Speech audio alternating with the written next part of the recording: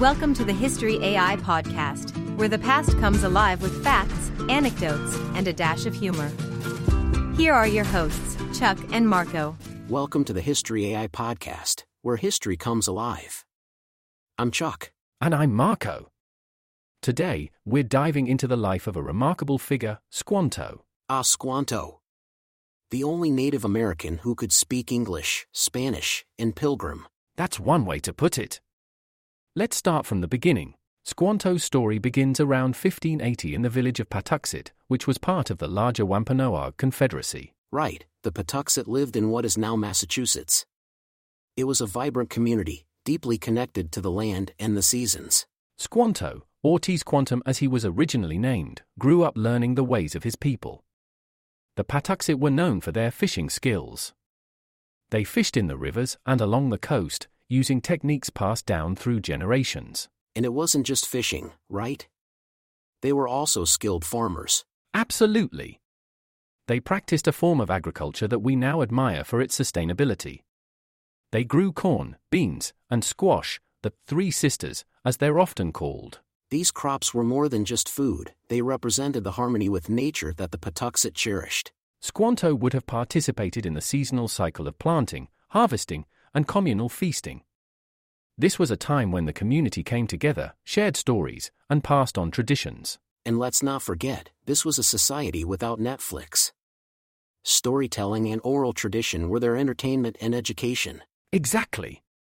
Squanto would have been steeped in these traditions, learning the history and lore of his people. And it's this upbringing, deeply rooted in the Patuxet way of life, that made Squanto such a unique figure later in his life. Right, his deep understanding of his culture, combined with the skills he would later acquire, made him an invaluable bridge between the Native American and European worlds. Squanto's life took a drastic turn around 1614. That's when he first encountered European explorers. Right, these were not your friendly neighborhood tourists. They were led by an English explorer, Captain John Smith, and later, Thomas Hunt, Smith's second-in-command. Smith initially established what seemed like a peaceful relationship with the Patuxet. But after he left, Hunt had other plans. He lured several Native Americans, including Squanto, onto his ship under the guise of trade and goodwill. And then bam! The trap was sprung. Hunt captured Squanto and around 20 others, sailing away from the shores of their homeland. Imagine the confusion and betrayal they must have felt. The ship first docked in Malaga, Spain, where Hunt tried to sell these captives into slavery. It was a dark time in European history, where such actions, though appalling, were not uncommon. But here's where Squanto's story takes a twist. While Hunt was trying to sell them, local friars stepped in. They took Squanto and the others to save them from slavery. The friars introduced Squanto to Christianity. This period was crucial. It was here that Squanto first began to learn Spanish and about European customs. These skills, learned under such harrowing circumstances, would later prove essential in Squanto's life. But at that moment, they were a means of survival in a completely alien world. It's a testament to Squanto's resilience and adaptability. From a world where he was a free man, knowledgeable about his land and culture, to being a captive in a foreign land, Squanto had to learn, adapt, and persevere. After being rescued from slavery in Spain, Squanto's journey across Europe began.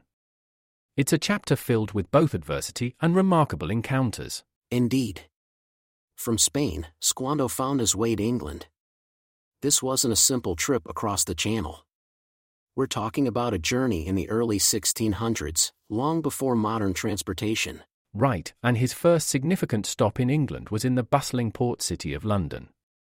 Here, he connected with a merchant named John Slaney, who played a crucial role in Squanto's life. Slaney saw Squanto's potential, not just as a laborer, but as a cultural liaison.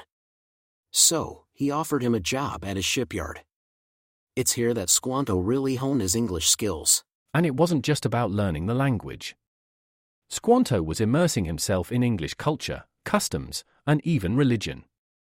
He was living in a world vastly different from his Patuxet origins. Imagine the culture shock. From the traditions of the Patuxet to the cobbled streets of London.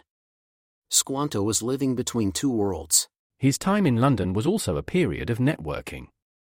He met explorers, merchants, and even members of the London Company. which was heavily involved in the colonization of North America. It's like Squanto was inadvertently preparing for his future role as an intermediary.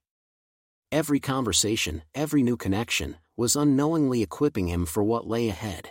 After several years in London, Squanto began to yearn for his homeland.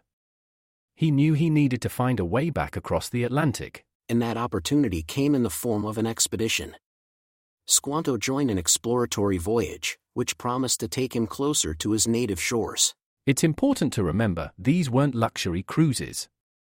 These voyages were perilous, with threats of storms, diseases, and unpredictable circumstances. Absolutely. But Squanto's determination to return home, to see his people and his land again, drove him forward amidst these dangers. After his extensive time in Europe, Squanto finally set sail for North America around 1619. His destination, the Virginia colony. This wasn't just a homecoming, it was a complete shift in reality. Squanto was returning, but not to the familiar landscapes of his youth. When he arrived in Virginia, the world he encountered was a collision of Native American and European cultures. The Virginia colony, at this point, was a burgeoning center of English colonial ambition. And let's remember, this was a time when Jamestown, the first permanent English settlement in the Americas, was just over a decade old. Squanto found himself in a complex and often tense environment. The colonists were struggling to establish themselves, often clashing with the indigenous populations. For Squanto, it must have been a surreal experience. He was familiar with both Native American and European ways of life, yet here he saw the friction between the two. His arrival in Virginia also marked a significant moment in his life. He began to use his unique skills as a mediator and translator. Yeah, it's like he was a 17th century diplomat, except without the fancy title or the big salary. Exactly.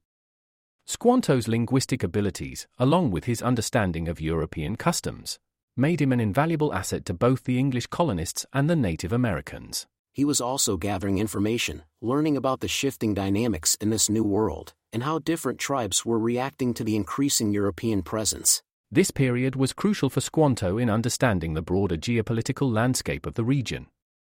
It wasn't just about survival, it was about understanding power, alliances, and the future of his people in a rapidly changing world. And through all this, Squanto was still harboring the hope of returning to his homeland, to the Patuxet Territory. Little did he know the drastic changes that had taken place there. Squanto's journey eventually led him back to Massachusetts, but this return, around 1619, was nothing like he had imagined. Right, he was expecting to reunite with his Patuxet tribe, to return to the familiar landscapes of his youth. But the reality was heartbreakingly different. As Squanto approached his ancestral lands, he encountered a haunting emptiness. A devastating plague, likely introduced by European traders, had swept through the region between 1616 and 1619. This plague was catastrophic for the Native American populations. Entire villages, including Squanto's Patuxet, were decimated. The disease left survivors traumatized and communities in disarray. Imagine Squanto's shock and grief. He had survived slavery, navigated foreign lands, learned new languages, all with the hope of returning home. And now, he found his village deserted, his people gone. It's a sobering reminder of the devastating impact European contact had on Native American populations. Diseases like smallpox and leptospirosis wreaked havoc, against which the Native Americans had no immunity. Squanto, once a member of a thriving community, was now one of the last of the Patuxet. He was essentially returning to a ghost town, a stark contrast to the vibrant community he remembered. But Squanto's resilience shone through even in this dark hour. He didn't succumb to despair. Instead, he sought out other Native American groups, eventually joining the Wampanoag Confederacy, led by Chief Massasoit. This was a strategic move. By aligning with the Wampanoag, Squanto positioned himself as a bridge between the Native Americans and the incoming European settlers, a role that would soon become crucial. Absolutely. His unique experiences in Europe, his linguistic skills, and now his deep understanding of the tragic changes in his homeland made him an invaluable figure in the history of Native American-European relations. Squanto's interaction with the Pilgrims, who arrived at Plymouth in 1620, is perhaps the most famous chapter of his life. Absolutely. The Pilgrims, facing a harsh New England winter, were ill-prepared for the challenges of their new environment. Enter Squanto. With his unique knowledge of English and Native American customs, he became an indispensable guide and interpreter for the Pilgrims. He taught them essential survival skills, how to cultivate corn, extract sap from maple trees, fish in the rivers, and identify which plants were edible or medicinal. Squanto's guidance was a lifeline for the Pilgrims. Without him, their chances of surviving those early years would have been drastically reduced. But Squanto's story with the Pilgrims isn't just one of harmony. There's a darker side to it, a tale of betrayal and manipulation. Right. Squanto, realizing his unique position as a mediator, began to leverage it for personal gain and increased influence. He played both sides. To the Pilgrims, he presented himself as their loyal advisor, indispensable for dealing with the local tribes.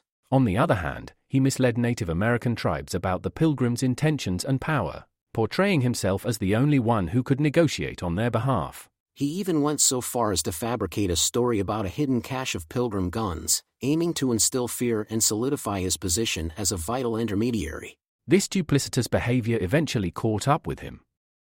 When Massasoit, the leader of the Wampanoag, learned of Squanto's schemes, he demanded that the Pilgrims hand him over for punishment. The Pilgrims, owing their survival to Squanto, were in a tough spot. They refused to hand him over, leading to a tense standoff. It was a complex web of loyalty, deceit, and survival. Squanto's actions, though questionable, were perhaps driven by a desire to maintain his status and ensure his survival in a rapidly changing world. Yet, despite these controversies, Squanto's role in helping the Pilgrims cannot be understated. His contributions during that critical period were vital. Indeed. Squanto's story with the Pilgrims is a nuanced one, blending tales of assistance and betrayal, highlighting the complexities of his character and the turbulent times in which he lived. Squanto's life, filled with tumult and transformation, came to an end in November 1622. It was an abrupt conclusion to a life that had seen more than its fair share of twists and turns. Squanto fell ill with what was described as an Indian fever after returning from a meeting with a local tribe. His health deteriorated quickly, and despite the efforts of his Pilgrim allies, he passed away within a few days. His death was not just a loss for the Pilgrims but also a significant blow to the delicate balance of power and diplomacy in the region. Squanto's demise marked the end of a unique bridge between the Native Americans and the English settlers. He was, perhaps, one of the few who could navigate both worlds with ease. In the years that followed, tensions between the Native Americans and the settlers escalated, eventually leading to conflicts like King Philip's War. Reflecting on his legacy, Squanto's life is a blend of tragedy and triumph. He was a man who adapted to extraordinary circumstances, played a pivotal role in a critical period of American history, and left an indelible mark on the narrative of European Native American relations. Yet, his story is also tinged with the darker aspects of human nature, manipulation, deceit, and self-preservation. It reflects the complex and often morally ambiguous realities of the early colonial era. Squanto's legacy also serves as a reminder of the resilience of the human spirit in the face of adversity and change.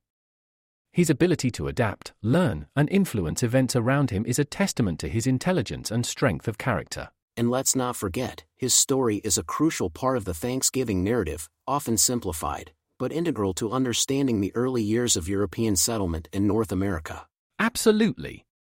As we remember Squanto, we see a figure who was both a victim and a survivor, a helper and a manipulator, a man caught between worlds, trying to navigate the tumultuous waters of a changing age. Squanto's story is a testament to resilience and adaptability. And also a reminder that history is full of unexpected turns. Thanks for joining us on this dive into Squanto's life. We hope you enjoyed it as much as we did. Don't forget to subscribe, rate, and share the History AI podcast. See you next time.